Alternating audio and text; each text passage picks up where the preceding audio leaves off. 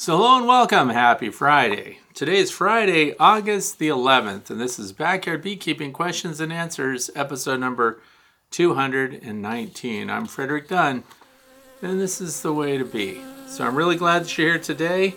We've had a lot of storms recently, and more, by the way, coming up. And what's going on outside? 74.8 degrees Fahrenheit. So that's super nice for us here. Actually, that's a really good day. I'm surprised I'm even inside doing this right now. It's 23 degrees Celsius, for those of you who want to know that. The wind, pretty constant, 8 to 8.3 miles per hour. 65% relative humidity, so the humidity went down. No big surprise because we had a lot of rainstorms yesterday. It was pouring yesterday, which is actually good. I'm not complaining. How many lightning strikes in the last 24 hours? 17 of them. That's right, 17 strikes. Storms tomorrow, but guess what? If you're in the northeastern part, where I am in Pennsylvania, Sunday is looking good. 73, sunny. But Saturday, you can get out of mowing, and that's okay for me. I don't mind getting out of mowing.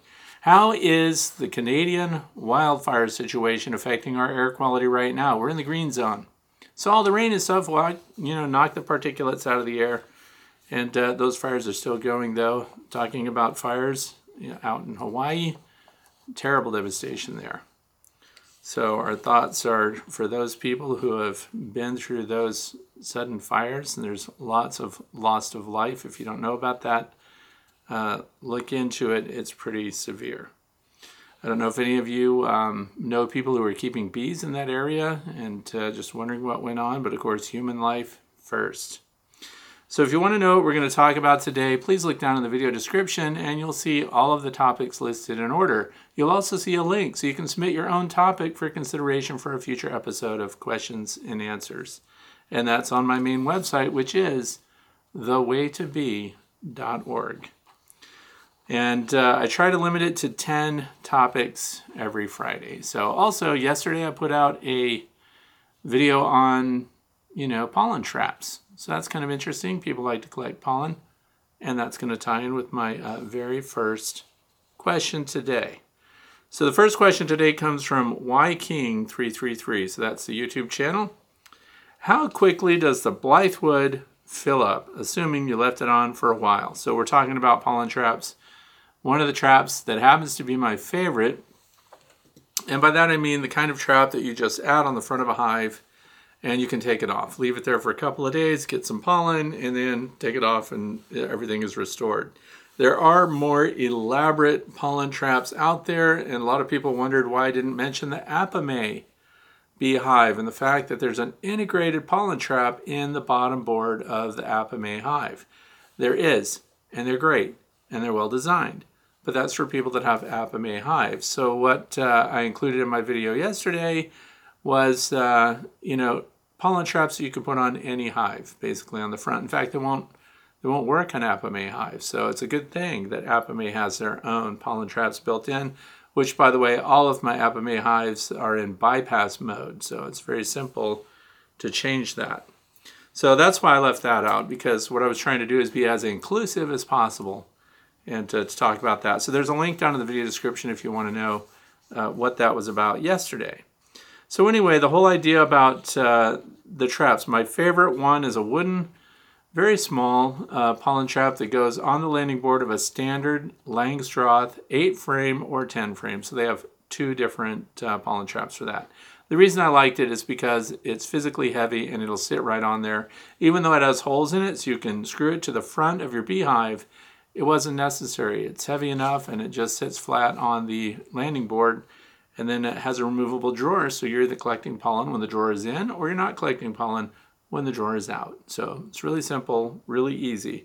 But the question about how quickly does it fill up, well, that has to do with the population of the hive, the weather conditions, the pollen that's available in the environment, and the pollen that's coming in, and what rate is it coming in. And here's the thing. It's a wide tray, but I did notice that the bees have a tendency to favor a certain side of the entrance. So the pollen actually piles up pretty deep to one side of the removable tray. So it could fill up pretty quick. I don't like to leave pollen collection systems on hives for very long at all. In fact, I don't even do full days with it. So I've put it on there and maybe 10 or 11 in the morning. And I notice there's a lot more pollen coming in between 11 and 1 than there is later on in the day. I don't know why that is, because they're certainly gathering nectar and everything else for the rest of the afternoon. But I do see large numbers of pollen collectors coming in the mornings. So I just leave them on for a couple of hours. And then here's the other thing. I don't worry about these pollen trays filling up. And the reason for that is I don't leave the pollen out there anyway. So what I like to do is go out there, pull the tray, dump the pollen into a Ziploc baggie or some other container, take it straight into the house and put it in the freezer. We want to keep the pollen fresh. So multiple trips. It's kind of like when you have chickens, you have chicken coops, and we have multiple chicken coops here. We like to collect the eggs several times through the day and get them to the refrigerator. Same thing with your pollen. Keep it fresh. So treat it, get there frequently and get the pollen as frequently as you can, because it does not bother the bees one bit. We're just pulling the collection tray out. They're still flying in and out of their hive uninterrupted. So then the next part of this question is, what about the design that purposely allows some pollen in and some gets collected? Say it's constantly harvesting 30% of the pollen collected. It feels like lightly harvesting some over a longer period is less harsh than taking 100% over a shorter period. Do you think the bees realize the pollen is being removed? Well, the bees inside the hive, they have no idea what pollen is being interrupted. Why? Because it never makes it inside the hive. So demand for pollen remains high. Because here's the other thing. Bees like their pollen to be fresh. So we know that their highest consumption rate is for pollen that's inside the hive that's being processed by the nurse bees and being turned into bee bread. Its fermenting, kind of peak fermentation, is at 48 hours. So that's also when they're consuming that pollen. So they really don't want to bring all their pollen in at once, fill all the pollen cells, and then make them all into bee bread all at the same time. What they do is they keep a steady flow of it coming in, and who is making that decision inside the hive? The storekeeper bees, the nurses that are having to develop their nutrition, their nutrients, for the bees that they are feeding. So the pollen demand goes hand in hand with how much larvae they're treating, how many larvae they're having to feed, right? So if the larvae is smaller numbers, then their demand for pollen is lower. If they have more larvae, then their demand for pollen is higher. So if they're not getting enough of it, more foragers will be sent out to collect more pollen and come back. So if you're harvesting pollen at the entrance with with the plastic one that we talked about here too, which by the way I was not a huge fan of, and it says they purposely designed it to allow pollen through. I don't know if they purposely designed it to do that.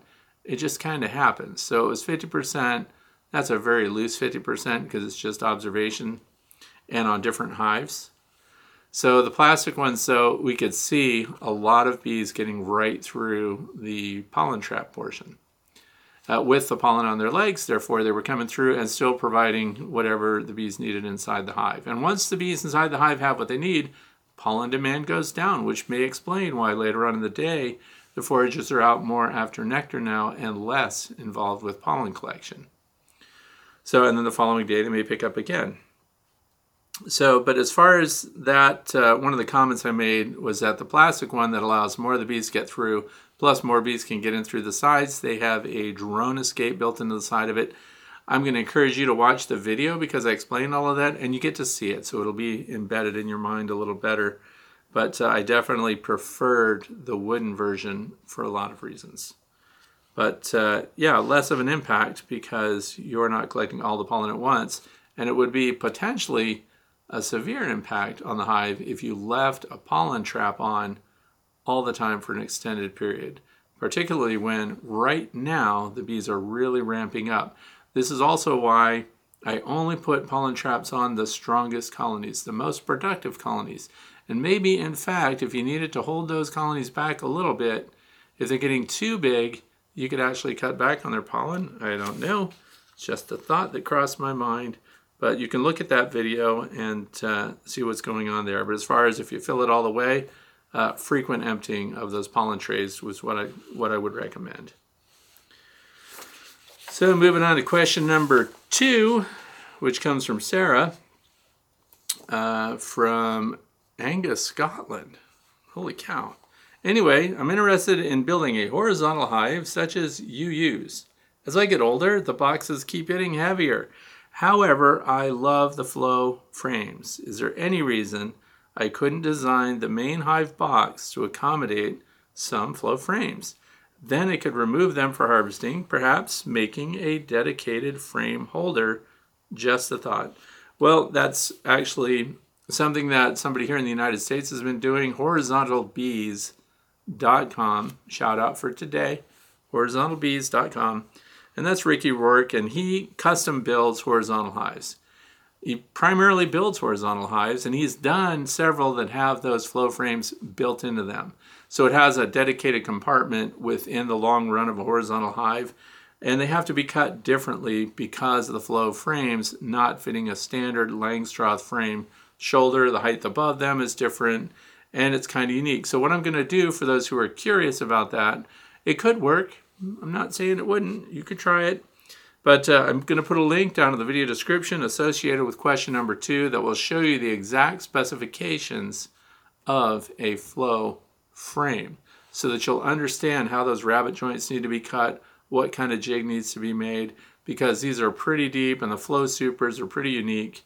But the Flow company, which is honeyflow.com, they're pretty good at sharing, of course, their technical drawings and illustrations so that you could build your own flow supers, for example, and just buy the frames.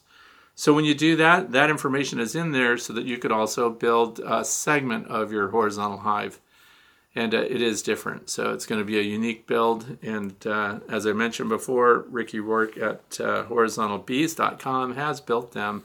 And for those of you who are in the United States, I highly recommend you check out that website. He's happy to accommodate any horizontal hive design. In fact, he built my ultimate observation hive for me. So they get my vote all the way. So moving on to question number 3. This comes from Trish Westberg. That's the YouTube channel name.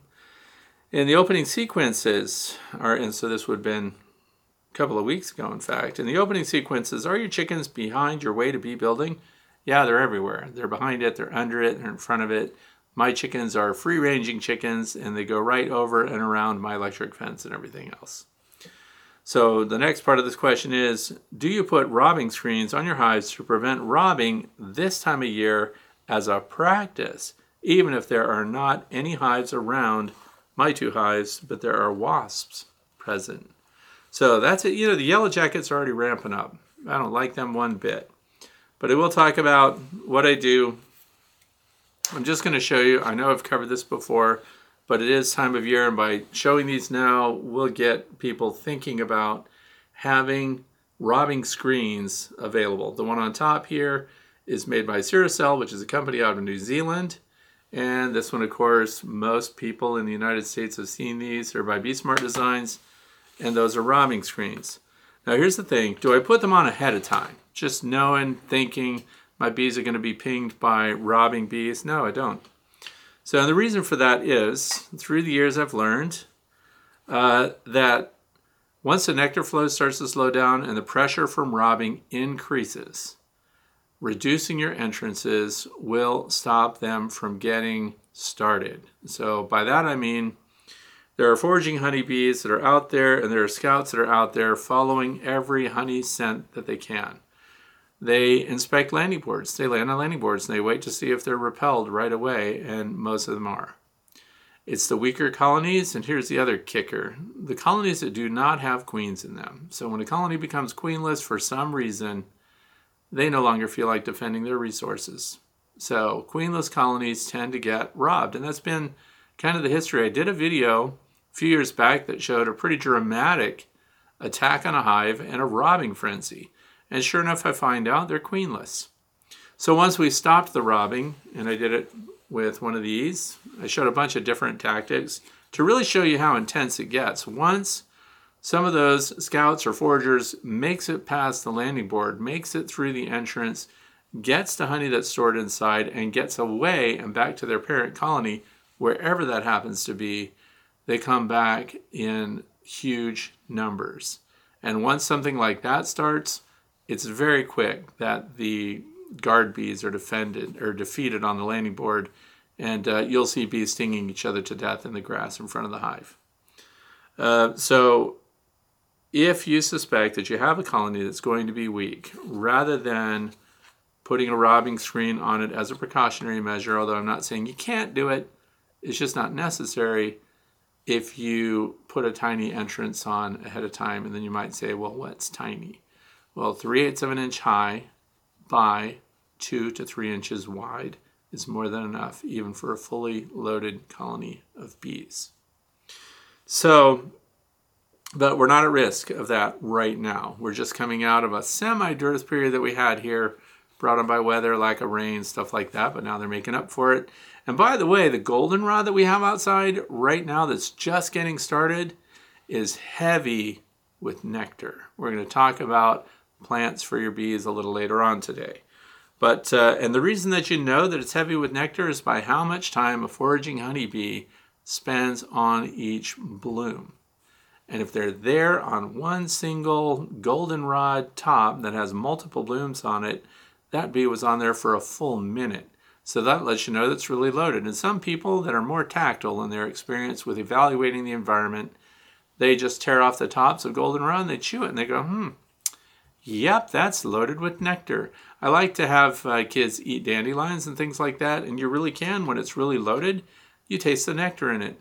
It tastes somewhat sweet, where other times you can chew it and it's dry as a bone. So there is something to that too. While you're out in the environment, giving your tours of your property or checking things out, I don't recommend you do it in other people's yards, but you can take the blossoms off and chew them. Chew right down on the nectaries in there and see how much there is. In fact, do that different times during the day. What a great way to teach kids about maybe in the morning it's sweeter, or maybe it's more watery and therefore leaned out, and then later on in the day it's super sweet and concentrated, because the nectar quality is not the same throughout the day. But so at the end of this is when you're going to have a lot of robbing. So robbing screens like this, I recommend all backyard beekeepers have these in your shed as an emergency. And they work in an emergency situation because they have pins on the top. Pull them out, stick the pins in, open up the top for your bees. And look what else, by the way, that was designed into this. Notice how this pattern of holes arches up in the front. But then look where it's solid here and there's no holes. That's because this is where the entrance is. Robbers are following the smell of the honey in the hive. So the robbers are going to be trying to get through these little holes. They're smelling everything. And the designer of this had the foresight to block this portion so the robbers are not following that scent up the side and then getting in here. They're staying down here and they're trying to get underneath the entrance here, while the resident bees are coming out through the top. And then you can rotate them. Close this side today. Overnight, change it. Open this side tomorrow. And then the resident bees stay ahead of all the other robbers that are going to come back. You can tell when your hive is being pinged by robbers. They're not just checking the entrance. You know they don't live there. They're checking the sides. They're checking the joints. They're checking the cover. They're all over it. They're behind it. They're under it. They're everywhere they should not be. And that's how you know that colony's under pressure. So then you could put one of these in if you wanted to as a precaution. What you don't want to happen is to get a colony started robbing. Stopping that train is not easy. So I hope, that might be a little sketchy answer, but for my beehives, I don't put robbing screens on. I keep entrances small. So that helps. Question number 4. Your goal is to take out the scouts. Don't let them get back with information. Question number 4 is from Dustin from San Antonio, Texas. Is that where the Alamo is? Pee Wee Herman just passed away and we just watched Pee Wee's Big Adventure. I think he was looking for his bicycle in the basement of the Alamo, only to discover there is no basement in the Alamo. Anyway, moving on. Hello, Fred, here in Central Texas. We've started our summer dearth and have begun feeding. I've been wondering if someone is open feeding in the vicinity, do you think it would help suppress robbing behavior or stimulate it? Look forward to hearing your thoughts on that. So since we're talking about robbing, Open feeding, and I'm glad we're talking about that because I had some emails from other people who had potentially treated their colonies with miticides that are not approved for treatment with the honey supers on. Yet after winter came through, some of the honey supers were still remaining, still capped, and they had been on during this treatment, so they're supposed to be fed back to the bees. One of the options that a lot of people use when it comes time to getting rid of honey that they're not going to extract for themselves, because some treatments, by the way, make the honey not only not suitable for you or the bees, you can't sell it, bottle it, or use it anywhere else. So putting it out in a feeding station, you're actually spreading treatments that a lot of people don't want in their hives. So these are things to think about when we talk about robbing stations or feeding stations. Do they relieve the stress of robbers on your hives? Yes, I think they do. And the reason for that is those would-be robbers that are scouting the countryside feverishly looking for resources can be drawn to a feeding station. Now, this is where I'm really trying to appeal to backyard beekeepers. You should know your beekeeping neighbors, because if they still have their honey supers on or they still have not harvested their honey yet, if you're out there putting feeds and resources out there for the bees that are not honey, so if you're going to put out your syrups and stuff, or you're going to get rid of stuff that time of year, thinking that you're fortifying your bees for wintertime, you are potentially feeding neighbors' hives. This is why I stopped open feeding. One of the reasons I stopped open feeding is because the bees that were benefiting from my open feed were not mine. How did I know that? Because I took powdered sugar and I dumped it on the bees that were at the robbing station, and I watched them fly away. A very tiny percentage of those were headed to my own apiary, which was only about 150 feet away. They were flying northeast of me and up and over the trees, so I know who lives over there, so I was feeding their bees, and I don't want to do that for free. So, be careful when you're feeding bees and know what your neighbors are doing, and it's safe to do it after the dearth when you're not putting your honey supers on. And by safety, I mean it's ethical. You don't want a bunch of sugar syrup in your hives, because if you're harvesting that, then you're selling honey that's produced from sugar syrup. Some people have no problem with that whatsoever. I personally do. So I want you to be courteous in that way. So the other thing is, it's not the time to unload questionable frames of honey. So those that you feel have been tainted or potentially tainted by treatments that are not approved with your honey supers on, then please don't put that out for other bees to feed on and potentially take to an unsuspecting beekeeper's apiary. So what's my solution for that? My solution is, if you're going to use a miticide, if you're going to treat your colonies, always please pick miticides that are approved with honey supers on, that are approved for you to take honey afterwards and have it still be suitable for human consumption. Also still suitable for consumption by your bees. A non-residue material that doesn't build up in the honeycomb and things like that.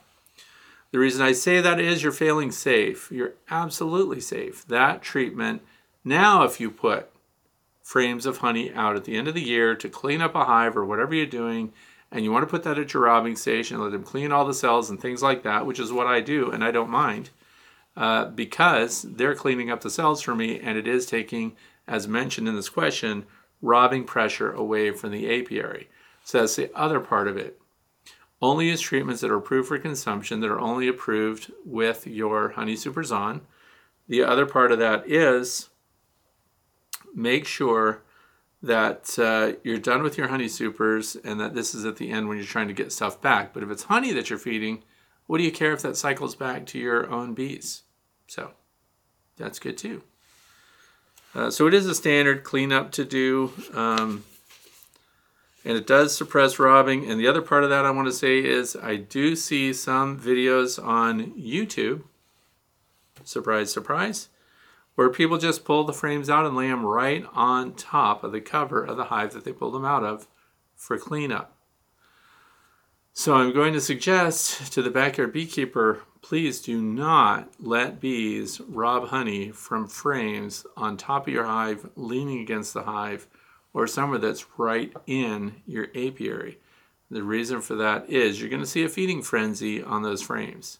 And bees that go after honey that are in a period of dearth, they lose their cookies completely and they go after everything and they start fighting over those resources. The second that stuff is gone, those scouts are returning, those forages are returning, and in the absence of now what you had out for feed, they're going to attack the colony nearest to where it was located.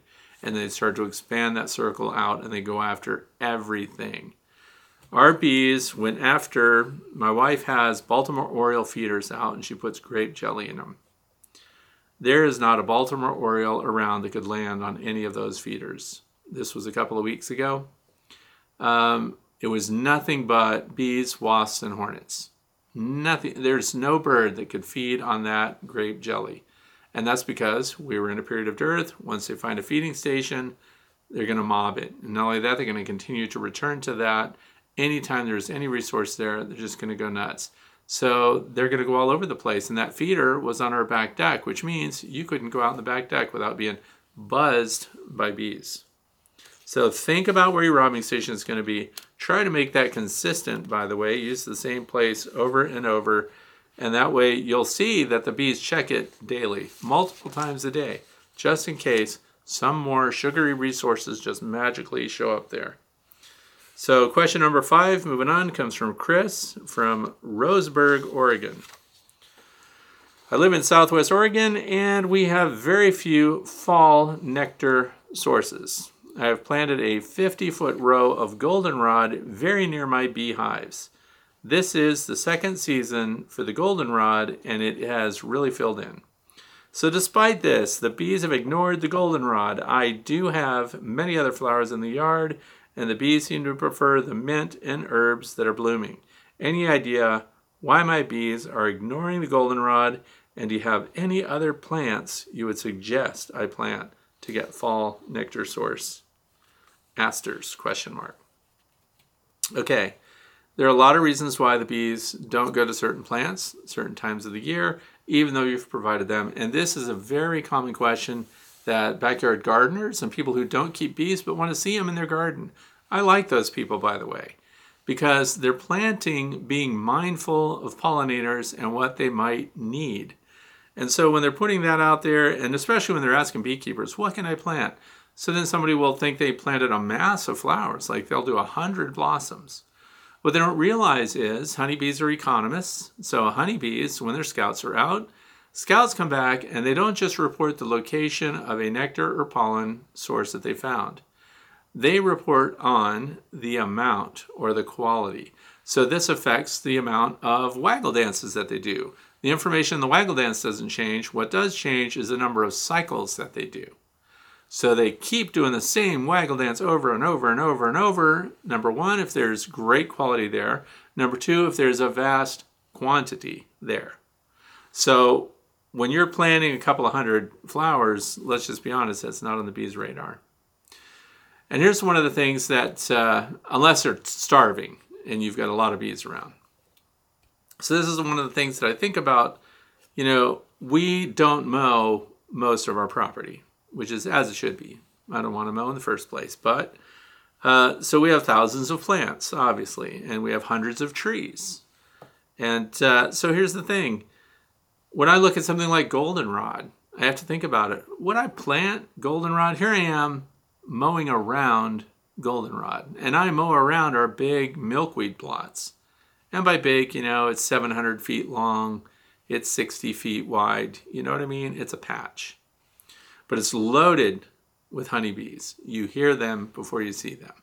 So that way you know they're really onto it. Now, if I only had 20 or 30 milkweed plants, then would the bees pay much attention to that? They'd probably be on something else that's more abundant. And the reason for that is, this is why sometimes you'll see bumblebees or native pollinators on a small plot of flowers, and you won't see the honeybees. And that's because honeybees practice something called floral constancy. So when honeybees are going out and they're on the white clover, that bee and the other foragers that are with it, and they do forage in groups, by the way. That's why you'll see 3 or 4 or 20 or 30 show up together, and then they all kind of leave together. But those that are foraging on white clover, for example, are going to exclusively visit white clover blossoms.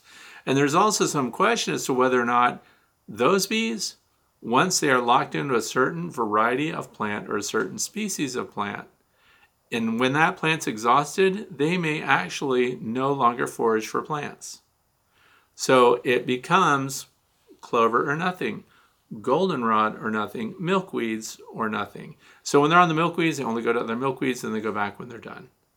So if you're not providing enough of one floral source for those bees, the honeybees, then they're going to visit those that are more abundant, the ones that has hundreds of thousands of blossoms, rather than just, the plot that you've set up. Even though it's the right plant, it's not the right quantity. Now, the bumblebees and other foragers like that, there are some native bee species that are specialists. In other words, they emerge from their cocoons just in time for these blossoms, and then they feed on those blossoms, they make their own cocoons, they lay their own eggs, and then they go into dormancy for the rest of the year. But there are bumblebees, for example, you'll see them going from flower to flower to flower, and they mix up the species quite a bit. So they're much more diverse in their foraging habits. That's why you see them in your gardens where you might only have 50 of a certain plant type. But I want to give you a guide. I've mentioned this before, but I'm going to mention it again. And this is Plants for Pollinators. The title is 100 Plants to Feed the Bees, Provide a Healthy Habitat to Help Pollinators Thrive. And it's from the Xerxes Society, which is a society that I happen to support. This is a very handy book. They talk about, in the stories here, I'm going to just go to the page, which is going to explain my own thoughts on this. This is my favorite one in the whole book, where I live. That's the other thing. It covers the area where you live. It's got a map of the United States. So look here, unless you're in the southeastern part of the United States, this plant will grow. What's the name of the plant? You might be wondering if you're listening as a podcast on Podbean. This is anise or anise, I don't know how people want to say it, hyssop, giant hyssop, agastache subspecies. So anyway, this is a plant that I planted inside during the winter time, which is a great thing to do, breaks up the winter. What's better than to walk into a porch inside in wintertime and have hundreds of plants growing? It's cool. It gives you something to look forward to. They change all the time. And that last year was the first time I did that. Transplanted them all outside. They're all doing fantastic. I have huge regrets. What do you think they are? I regret that I am keeping goldenrod, asters, and things like that on my property. And you might be thinking, what? Those are good for the bees. What are you thinking? Well, what I'm thinking is, right across the road from my property, there are hundreds of acres of goldenrod and asters and all these volunteer wild native plants that are out there. So why would I be using my acreage to plant those when those are already out there? So instead, this is what I'm doing. I'm keeping my milkweeds because I like them. But I'm going to grow exponentially. I'm going to get into the asters. Not asters. What am I talking about? I'm going to get into the hyssop. I'm going to grow hyssop everywhere because I planted some mid-season last year. That stuff is 3 or 4 feet tall. The honeybees are all over it. And that stuff, if I had acres of that, that would translate into hundreds of pounds of nectar. And here's the part. Part of the question here is, it's this time of year, near the end of the year, the plants thin out, the forage thins out, the nectar thins out, right? So planting things like hyssop that will carry you right into October, late October. The bees are on it because it becomes the only player in the game when it comes to nectar resources at the end of the year. So I do have other plants that do that, so I'll mention those. Maximilian sunflowers, they get visited by bees, but let me tell you what, not on the level that hyssop does. So you can look down to the video description. I'll give you the source of where I got the hyssop. I also recommend that you go to your local garden centers. This is what I did last year. I went at the end of the year because they're trying to get rid of all their stuff. You know what these garden centers do? I found this out. At the end of the year, when they have all these potted plants out there that they're not going to take care of through winter because they start seedlings and they go through a whole cycle and then they sell them the following year, they compost those things. Here's a plant that you would have to pay $15 for in a pot, big ones. And if it doesn't sell, it ends up in a compost pile behind your garden center. Potentially, I'm not saying all garden centers do it, but they're profit oriented and they're going to grow. Inside, they have acres of seedlings starting. So they prepare for the following year and they get rid of that stuff. So here's what you do. You make friends with those people. Make friends with the workers there. Find out when they're getting rid of stuff and then go and take all their cast-offs and stick them. You can plant them in your property at the end of the year. They go dormant through winter and they wake up and they bloom the following spring. That's what mine did. So I took advantage of sales at the end of the year. I bought every hyssop plant they had. All of them. Yep, I'll take that. What are those over there? Is that his? I'll take those. How about, is that his? I'll take those over there too. Plant them all. I think my wife was skeptical. I don't think she wanted me to do it, but now she wants that particular garden to be doubled in size. I say, hooey on that. Let's quadruple it. Let's not think small. Let's have acres of hyssop. Let's do it. That's my plan. Get that book. Find out what grows where you are. And because here's the other thing. I know I'm still on my soapbox here. It talks about, now they say stuff in here that's pretty funny to me, but it says that 19th century beekeeper accounts claimed that a single acre could provide ample forage for 100 colonies. I think that's wild speculation. 100 colonies? But it's better than what's there now. Hyssop, I guarantee you, is going to outperform all of your asters. It's going to outperform all of your goldenrod and stuff. Now, I'm not saying get rid of it. I'm going to, because I'm going to mow it down. I'm going to plant hyssop because hyssop seeds are tiny. That's the other thing. I'm harvesting my own seeds. That's right, because I know which ones I like, and I know at what point we need to harvest them. Oh, look what I have right in front of me. Because I know somebody's going to ask, where do you get your seeds? I go to Eden Brothers. And of course they don't pay me anything. They don't give you anything for free either, but there's millions, I'm just guessing, thousands of seeds in here. And this was for the 2023 planting year. The germination percentage on these is in the 90s. This stuff is great. Okay, enough of that. And some people, so he mentioned here, Chris did, that, let's see, the goldenrod, flowers in the yard, the mint and herbs are blooming. Okay, so mint, it's in the mint family, I believe, because it's got those square stems. So when you feel the stems on the plants, that's right. They're also all over the catnip this year too. Although catnip, I don't think there's a lot of nectar in there. Hyssop, loaded with nectar. All right, that's enough of that. I'm going to move on. Question number 6. Get hyssop. Question number 6, moving right along. Dan from Pine City, New York. My question, I bought a Larrabee's vaporizer 2 years ago and have been fairly successful treating my small apiary. I still have a half of a bag of oxalic acid that I purchased when I bought my vaporizer. Is there a best if used by or expiration date for the oxalic acid? I'm getting ready to treat my bees before the fall goldenrod nectar flow. Goldenrod is a main staple. Grows everywhere. Plant something better. All right. So, expiration date, AP-bioxyl. So, oxalic acid, solid form, does it spoil? Yeah, apparently it does. Shelf life on that stuff, 5 years. So, good news for Dan. He's in the 5-year zone. So I wouldn't buy a bunch of it way ahead of time. But here's the other thing. How do you make it last longer? What damages the oxalic acid? Store in cool, dry place. That's pretty much the same guidance for almost everything. Store in cool, dry place. Protect from heat. And it also is capable of taking on moisture. And here's the thing.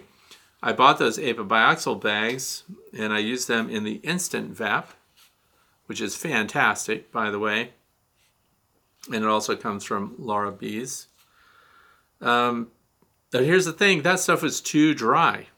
Okay, so it was so dry that when you pick up the metered dose cylinder that you're supposed to put into your instant vape, when you put it in, it just falls out because it's so dry. But here's the good news, it's hygroscopic. So you can create a higher humidity environment and then it will eventually start to clump a little bit. But that moisture can potentially degrade it. So you've got 5 years on the outside. So here's the thing. I just recommend for the backyard beekeeper, you don't stockpile it.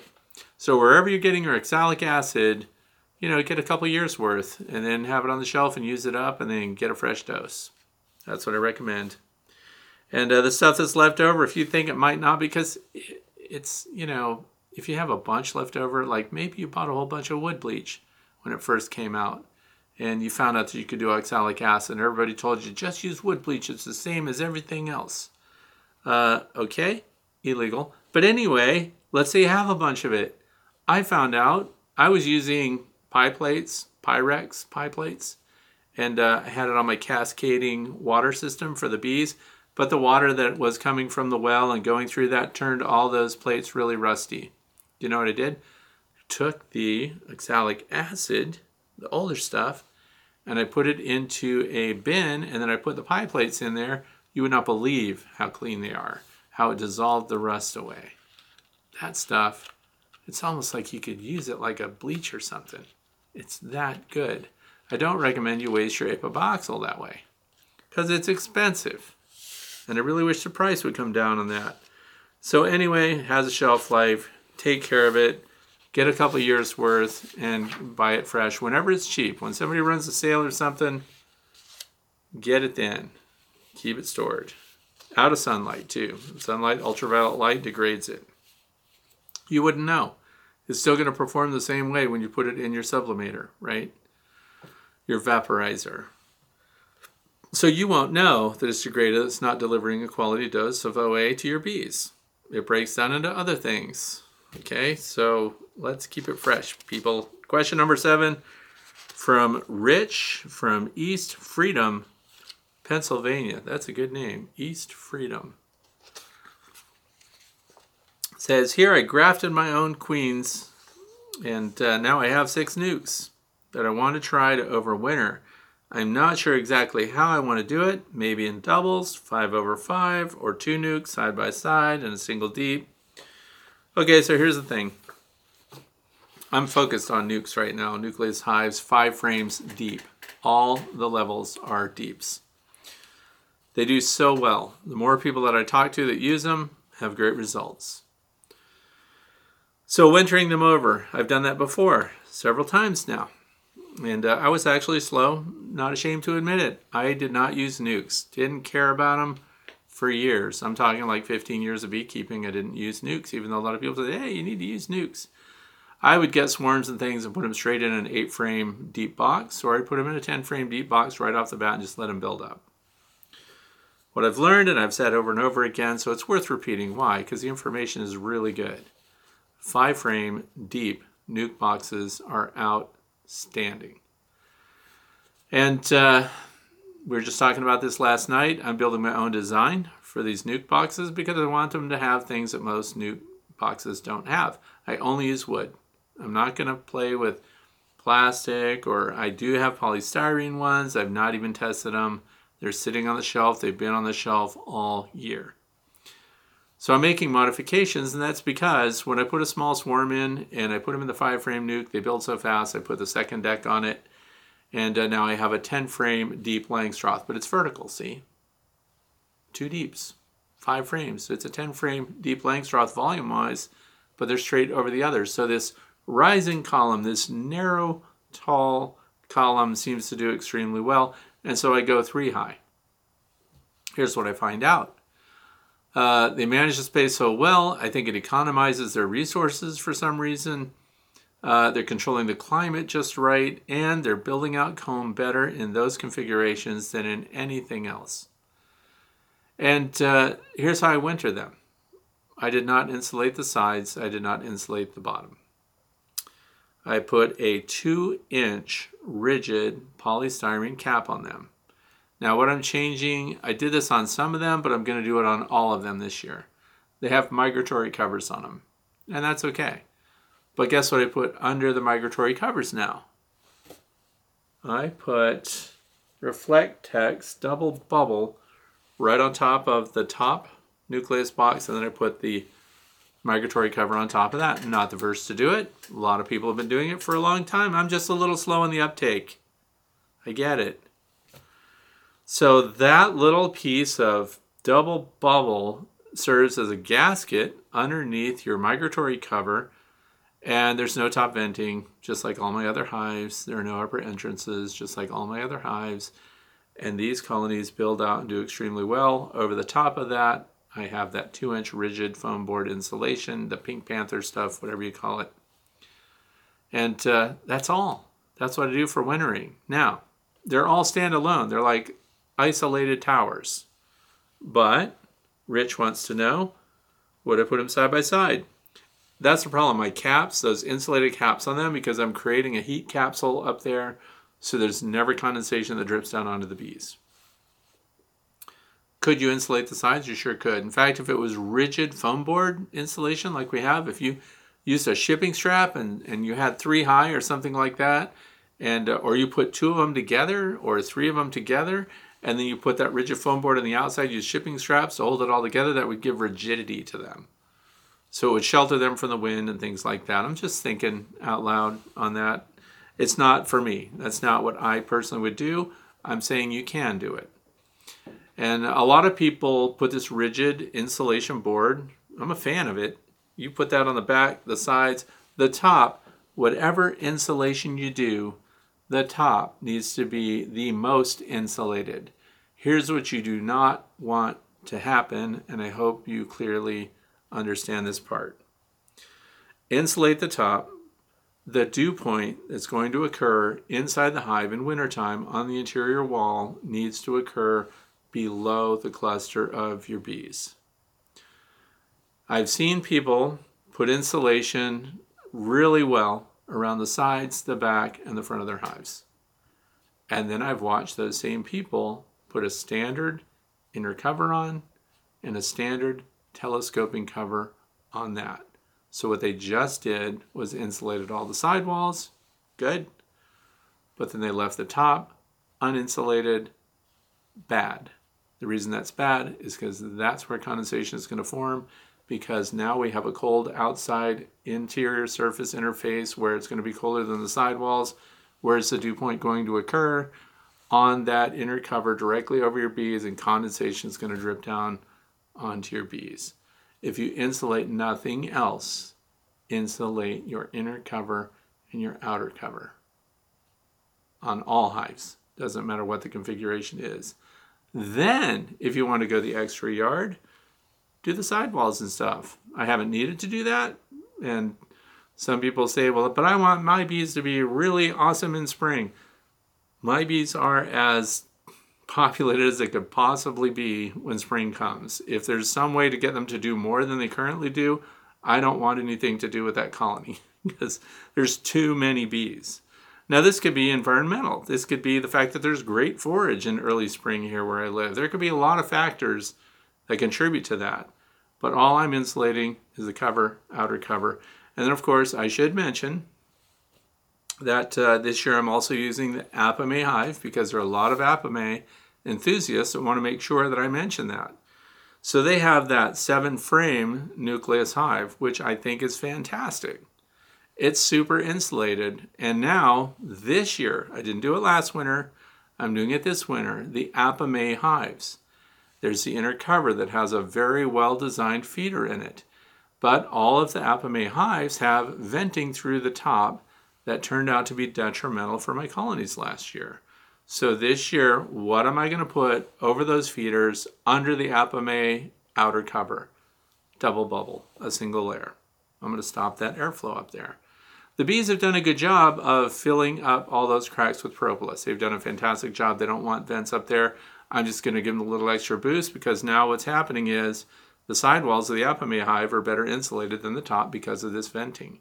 So I'm going to eliminate the venting, add another layer double bubble. I'm going to increase the insulation on top. And now again, the dew point will occur on the interior sidewall where the bees can use that much needed moisture, by the way.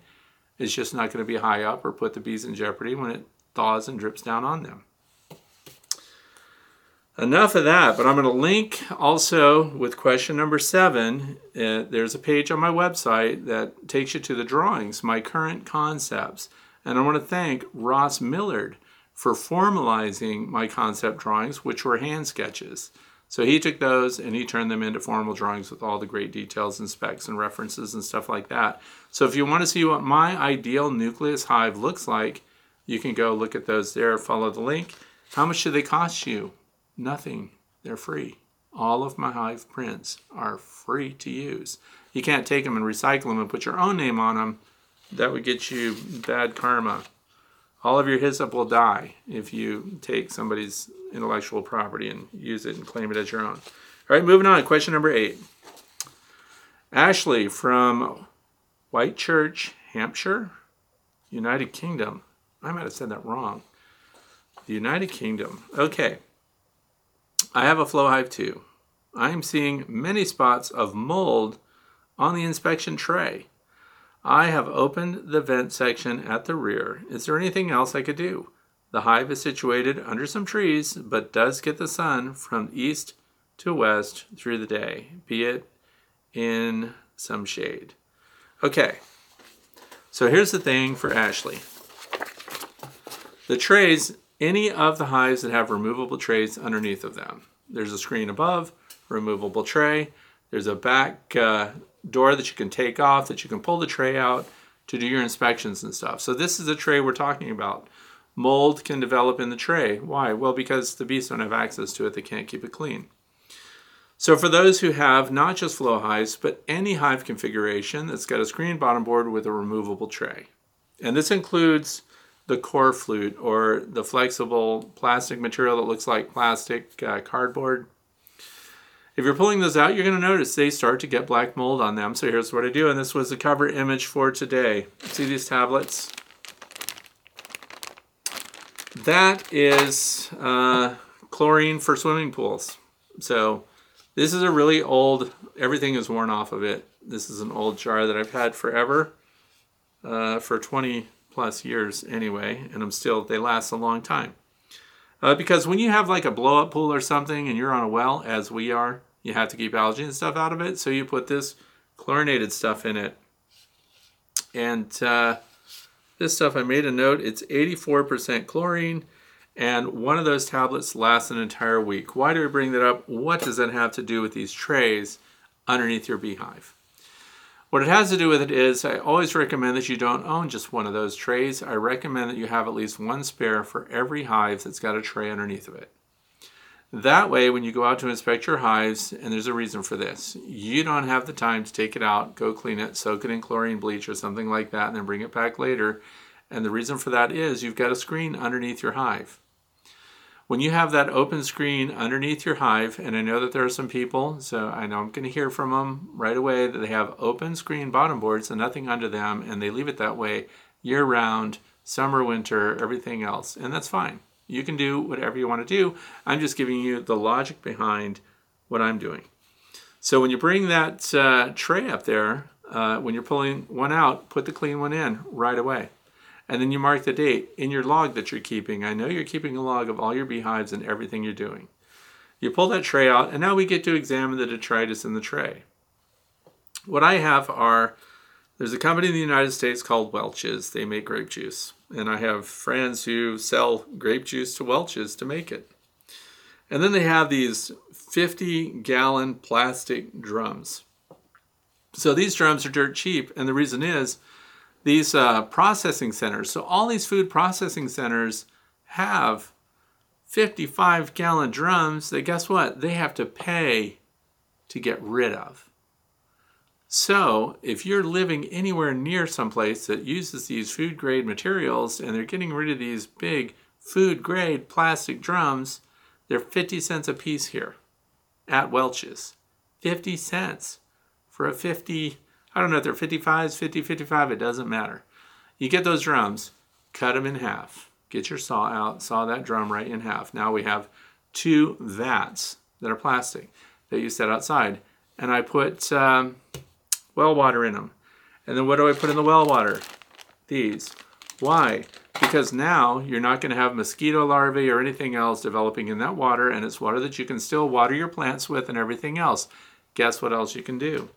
You put those slow release tablets in there, and then you take your trays and anything out of your beehive that you want to run through a cleansing cycle like that. So you just chlorinate it. Bees do not care. Once that's rinsed off and dried out again, even though it smells like it came out of a swimming pool, you put that out, the bees will go right on it again.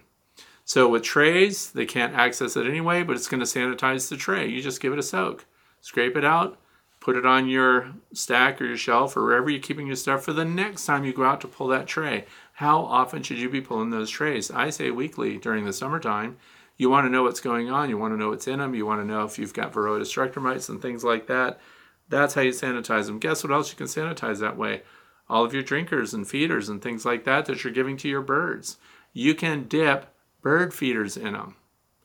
They're sanitizing. So this is just a great resource to use, and it's for swimming pools, so it's for your kids to swim in. Certainly it's good enough to wash, and it's got some utility aspect. That's what I'm doing. You can get it from any pool supply. You can get them from, probably Walmart, wherever.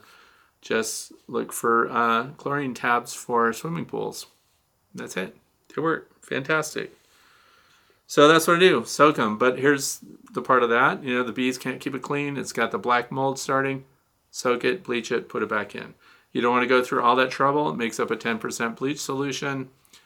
Put it in a spray bottle, mark it for bleach so you don't use it on anything else. Wear clothes you don't care about and spritz away and just let it dwell, dry, and evaporate, and it's going to kill that mold also. So there's a lot of ways to approach it, but I like the dip tank method, and I like having that water out there. Moving on. I don't even know the name of this. It just says for pop-up pools, and it's a sanitized, it's chlorine. All right, moving on. Question number 9 comes from David from Blenheim, New York. Question is regarding the wax capping from the honey extraction and the cleanup procedure. I did my first honey extraction, and now I have a whole bunch of wax cappings that I let drain off most of the honey. Now I have a big, sticky mess. It's true. With lots of honey on them.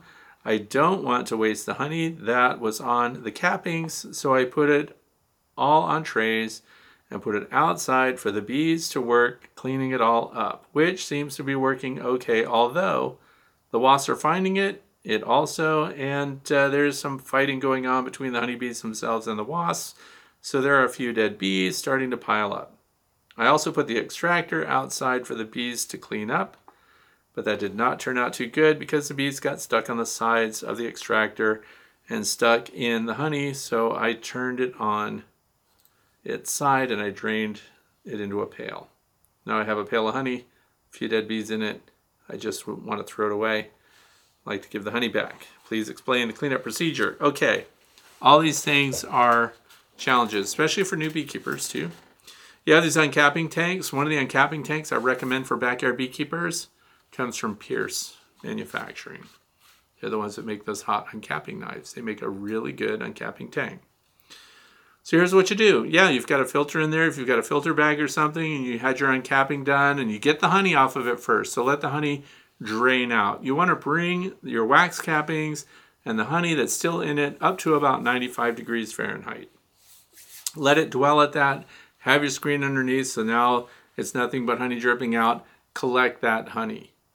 After that's done, by the way, there's a lot of ways to do this. There's a lot of beekeepers that have different methods. I'm just sharing right now what I've discovered works best, because I used to try to do exactly what's being described here, and that's let the bees clean it up. But bees getting on open surface honey tends to, bog them down and they can die in it. So now we've got bees in our wax cappings. So I'm going to suggest that we avoid that. And I'm going to suggest that you lay out your garden hose in your backyard and you spray it all down. Wax cappings, depending on how big your collection of wax cappings is, if they're in that bag that comes from Pierce, some people use paint filter bags and things like that. I've never tried that. I've heard about it. But the Pierce company sells this big, it's a heavy duty 200 micron bag. So anyway, you put your wax cappings in that and run cold water through it, or you can dunk it in cold water. And you rinse it all off, get all the honey out of it. And then you set that out. You can use that same bag. You can hang that out on your clothesline or whatever and let it air dry. Any residual honey and stuff that's on there that collects on the bag, bees will collect on that bag because they can get their footing. They won't drown, and they can lick it through the holes. But you've already rinsed it, so you've washed most of the honey out. And then you've got clean wax cappings now that now you can dry out and store until you're ready to melt that down and use it for candles or waxing your frames or whatever it is you want to use really good beeswax for. It's a great way to do that. There's going to be some propolis probably in there too. That's what gives beeswax that beautiful color. That's what gives beeswax its aroma. All of that is coming from the propolis that's blended in. So, and the wax cappings, that's your best wax, right? So the same thing with the uncapping tank. Here's what I like to do. And this is also why when I see somebody get a brand new uncapping tank and it's a nice tall one, please put that thing on wheels. And here's why. Because, they're electric motors and things like that. So you put them on wheels, and then when it comes time to clean it up, you wheel it outside of your processing garage, usually for a backyard beekeeper. It's on your porch or something. You can wheel that right out into the yard, open up the honey gate, and hose the whole thing out with cold water. Now you leave it there, because after you've hosed it out, there's still some residual honey in some of the crooks and crannies in there. And bees will come and clean that up for you. Only now it's not wall-to-wall sticky honey on the surface, which if it's like that when you put it out, just as described, your bees are going to stick to it, and then you're going to find little dead bees in the morning stuck around the corners and things like that. So I've heard. I don't know that it actually has ever happened here. Okay, it happened here. So that's how I learned. Wash it out with fresh water first. Let the bees clean up the residue. Don't just take your uncapping tank. Don't just take your extraction system out and set it out and expect the bees to clean it from scratch, because they get stuck in the honey and they just die. So rinse it. I know it's great to think that we would like to use that honey and feed it right back to them. But the honey that drips through your uncapping tank, collect that. That's good for people. I mean, why get rid of it? And the rest of it, I would just rinse it. I wouldn't even try to feed it to the bees. So just my thoughts on that. And that bag, as I said, gives them something to cling to that they can lick some of the light sugar syrup that's still left there. Not sugar syrup, but your honey that's left over after rinsing it. And just let them clean that up. That's my advice for that. Question number 10 comes from James, Sydney, New South Wales, Australia. What cameras do you use for the surveillance of your hives? Are there any tips you can offer? So for James, yes, I love my cameras. I'm out of control on it. I'm at the point now where almost every 3 hives has its own camera. So it's not a marketing thing, but it's going to kind of turn into a marketing thing, because I've been using these Arlo cameras for years. And I'm holding that up because when do I buy them? I buy them when they're having their Thanksgiving sales and stuff. Whenever they have Black Friday or something like that, this is the kind of thing. When these are 50% off for a day, I'm buying them. So here's the thing. They're wireless cameras. This is the Arlo Pro 4 series, right? They're 2K video cameras. I don't care so much about that high resolution stuff. Let me tell you what they do that's really good, though. They have night vision. So when I want to see what kind of a predator comes up and is feeding on my bees at night, like skunks, I use these cameras. And I recently realized I had an advantage here with the Arlo Pro 4s. These are not perfect cameras. You better have a fast internet system if you want to get your alerts in time. The good thing about it, I've had the Arlo 3s and just multi-generations through the years, right? The Pro 4 came out with something I thought I did not care about and didn't want. And that is they have a white spotlight on them. So since I'm trying to see what the animals are doing, I like the infrared light. So which for me and you just looks like a black and white video sequence. And 2K is kind of cool. It has some functions in it where it will track and zoom in on movement. Don't use it. It's garbage. It's digital zoom, which means the resolution is terrible. I just leave it as a full frame setup. I want the wide field of view, and I want to see everything that moves around in that area. You control the sensitivity of the trigger too, so you're not getting alerts all the time. If you've got a camera positioned somewhere that you just want to check in on, you can pick up your cell phone, go to your Arlo system, and look at that camera and see exactly what's going on, or you can get the alerts when there's movement there. It also lets you know what the movement is. It'll say animal. It'll say person. I also have the Arlo doorbell, which is where like the UPS truck driver, he ding-dong ditches me all the time and hits the button and just drives away. I know that's not helpful. So here's the thing. I'm going to talk to you about how it helped me out with a recent issue I was having with a super stunt skunk, right? I had a skunk that was actually getting up on its hind feet and jumping at the landing board. In other words, the landing board was 18.5 inches off the ground. So the skunk was getting up on its tiptoes and hopping and hitting that.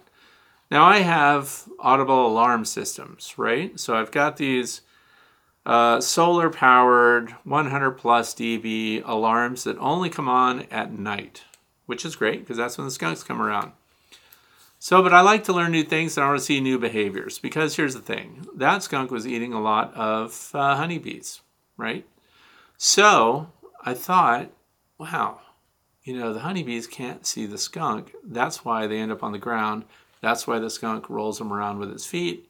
And then the skunk eats the bees that are in the grass. And the bees are defenseless because they can't see. Bees don't fly at night. They just don't do well. They get grounded.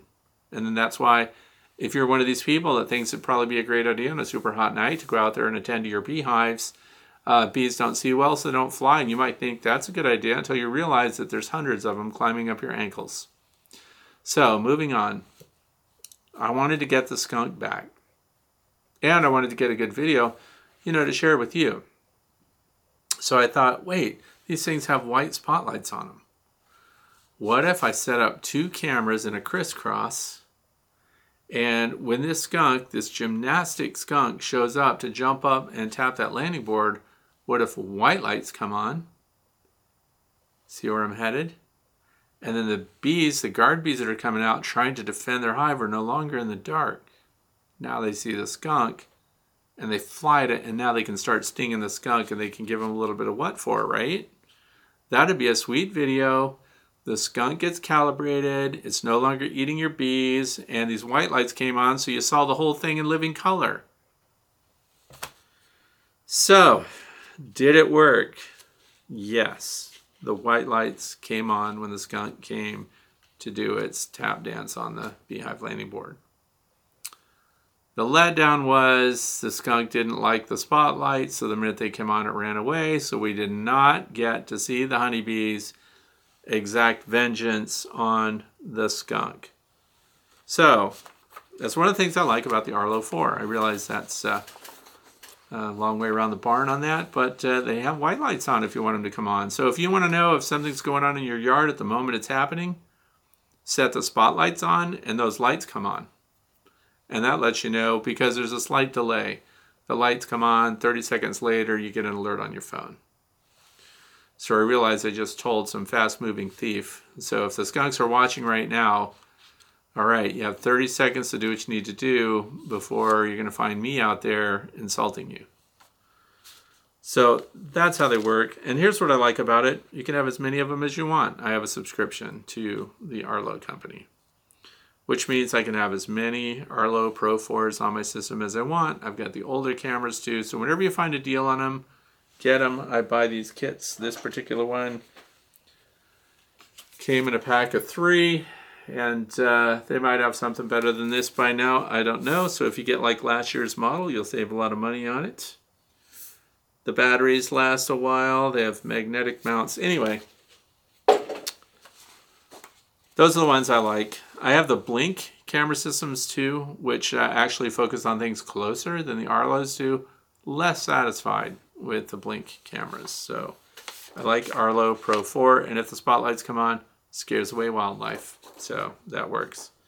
In fact, maybe at the end of today's video, I'll add on some of the Arlo video sequences so you can see animals being scared away by my alarm system, and you can see what kind of night vision they have. Question number 11. This is the last question of the day, and it comes from Linda. Linda lives in Maryland. I have all medium frames. I would love to build horizontal hives to save my back. If I were to put insulation in the bottom of the box, would that work to protect in winter in addition to insulation on the top? What's the science behind using deep frames? So those are a lot of different things. Let me address the first one. As I get older, I realize I'm old and getting older day by day. What kind of hive am I looking at for my future? Horizontal hives. They are the easiest to work with beehives, period. Now, you're lifting frames. Save your back. Not only that, you decide how high that horizontal hive is. I have no skunks trying to feed on the bees in my horizontal hives. Why? Because they're too high off the ground. So, predator issues. Storm-proof. My horizontal hives are so heavy that we've had 60-mile-an-hour winds in the middle of wintertime, and they don't budge. They don't move at all. So, they're kind of heavy duty. You can build a horizontal hive as big and heavy and stout and thick and insulated as you want it to be. So mine are all 2x material, and the only thing, I'm just going to share this, the idea about insulating the bottom. If you made it out of thick stock, good wood and stuff like that, I don't think that's necessary. Couldn't hurt, but it's not necessary, but I want you to follow the same principle that I described earlier. Your most insulated part of the hive, any hive configuration should be the top. Your second consideration would be the sides. And the sides should not be more insulated than the top for the reason I described before. We don't want condensation to form above the cluster. Okay, the bottom of the hive, in my opinion, should have some screen there. Now, underneath the screen, there should be some kind of removable tray, which we already talked about too, and you can use cafeteria trays and things like that. They're very inexpensive. Below the tray, I would recommend that you have a solid bottom board.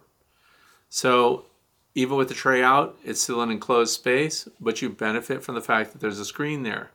If any condensation forms on the bottom of that hive, and if you've got an entrance that goes through the sidewall, which a lot of horizontal hives have, in other words, the entrance is not on the bottom. So if condensation forms inside, it needs to go through the screen, collect in trays, and be away from the bees.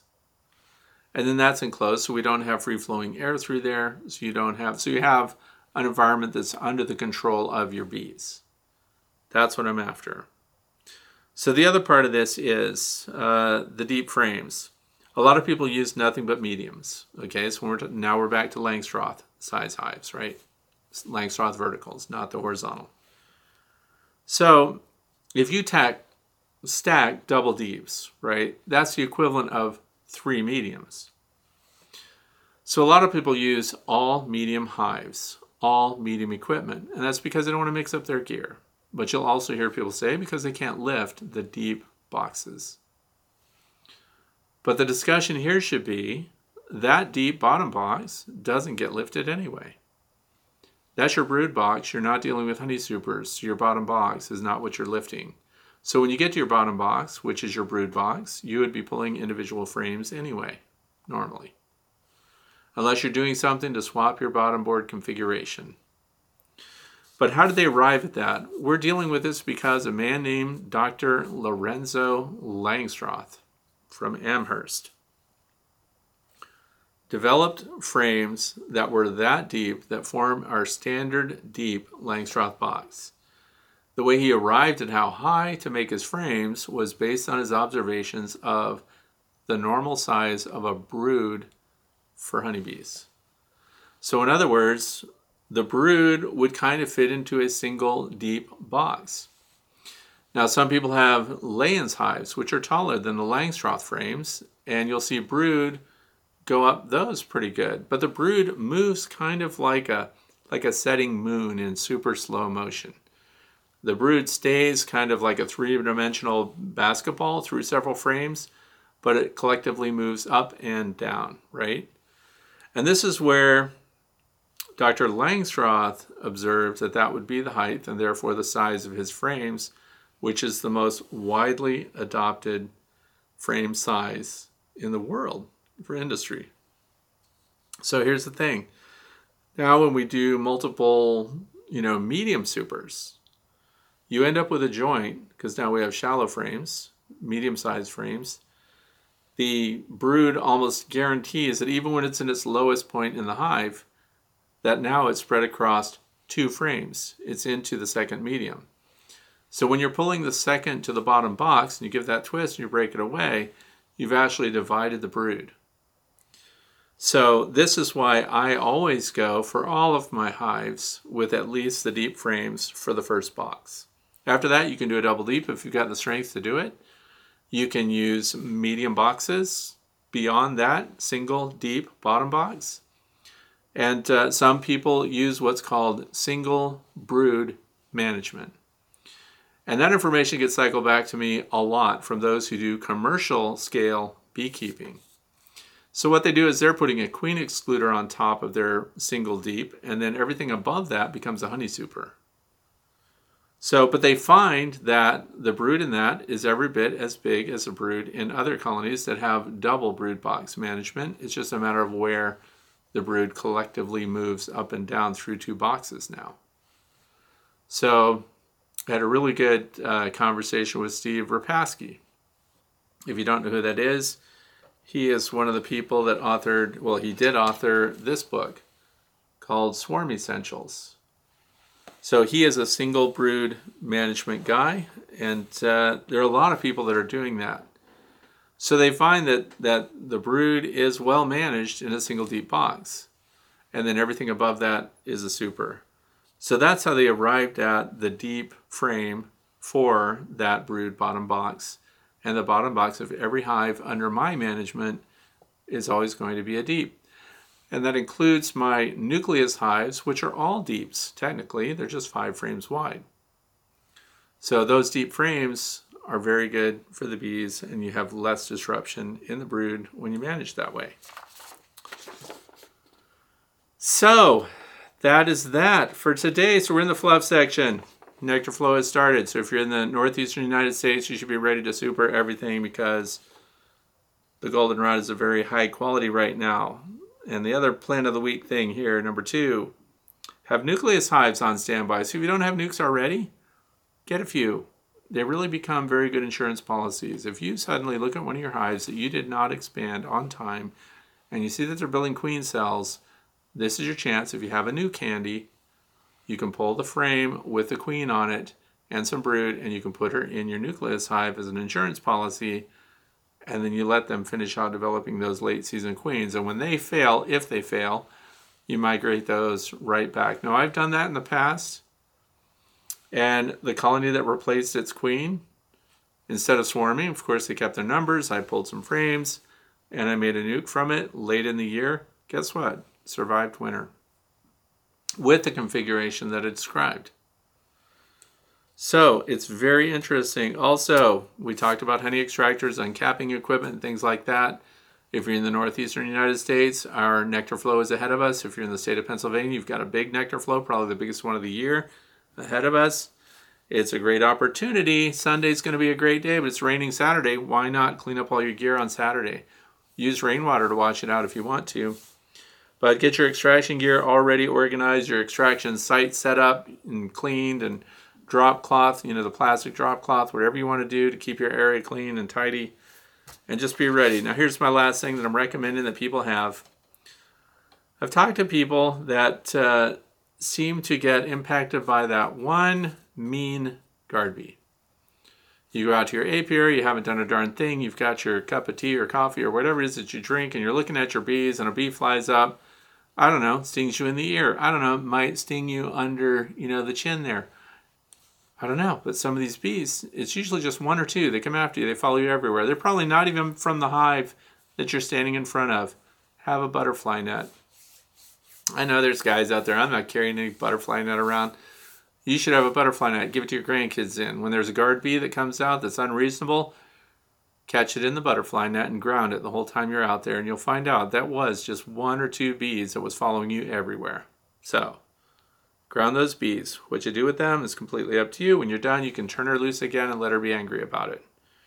So that's it for today. I want to thank you for watching. Thank you for being here. Please subscribe if you're not a subscriber already. And if you have a YouTube channel, that's how you get to give a thumbs up on the videos that you like, subscribe, create playlists, and things like that. So if you don't have a YouTube channel, I highly recommend that you get one just for that reason alone, so you can have more interaction with your favorite YouTube channels and support them with your likes, with your, subscriptions, whatever you want to do.